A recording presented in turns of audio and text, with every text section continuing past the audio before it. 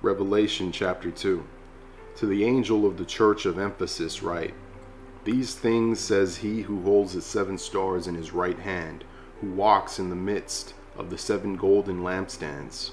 I know your works, your labor, your patience, and that you cannot bear those who are evil. And you have tested those who say they are apostles and are not, and have found them liars.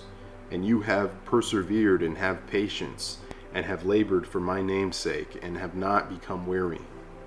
Nevertheless, I have this against you, that you have left your first love.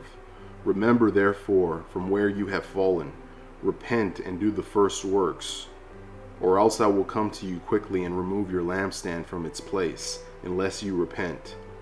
But this you have, that you hate the deeds of the Nicolaitans, which I also hate. He who has an ear, let him hear what the Spirit says to the churches. To him who overcomes, I will give to eat from the tree of life, which is in the midst of the paradise of God. And to the angel of the church of Smyrna write, These things says the first and the last, who was dead and came to life. I know your works, tribulation and poverty, but you are rich. And I know the blasphemy of those who say they are Jews and are not, but are a synagogue of Satan. Do not fear any of those things which you are about to suffer. Indeed, the devil is about to throw some of you into prison, that you may be tested, and you will have tribulation 10 days. Be faithful until death, and I will give you the crown of life. He who has an ear, let him hear what the Spirit says to the churches. He who overcomes shall not be hurt by the second death. And to the angel of the church of Pergamos write, These things says he who has the sharp 2-edged sword. I know your works, and where you dwell, where Satan's throne is. And you hold fast to my name, and did not deny my faith, even in the days in which Antipas was my faithful martyr, who was killed among you, where Satan dwells.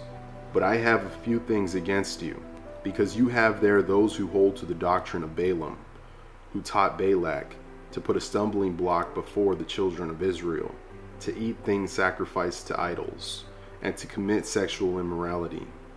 Thus you also have those who hold to the doctrine of the Nicolaitans, which thing I hate. Repent, or else I will come to you quickly and will fight against them with the sword of my mouth. He who has an ear, let him hear what the Spirit says to the churches. To him who overcomes, I will give some of the hidden manna to eat, and I will give him a white stone, and on the stone a new name written which no one knows except him who receives it. And to the angel of the church of Thyatira write, These things says the Son of God, who has eyes like a flame of fire and his feet like fine brass. I know your works, love, service, faith, and your patience. And as for your works, the last are more than the first.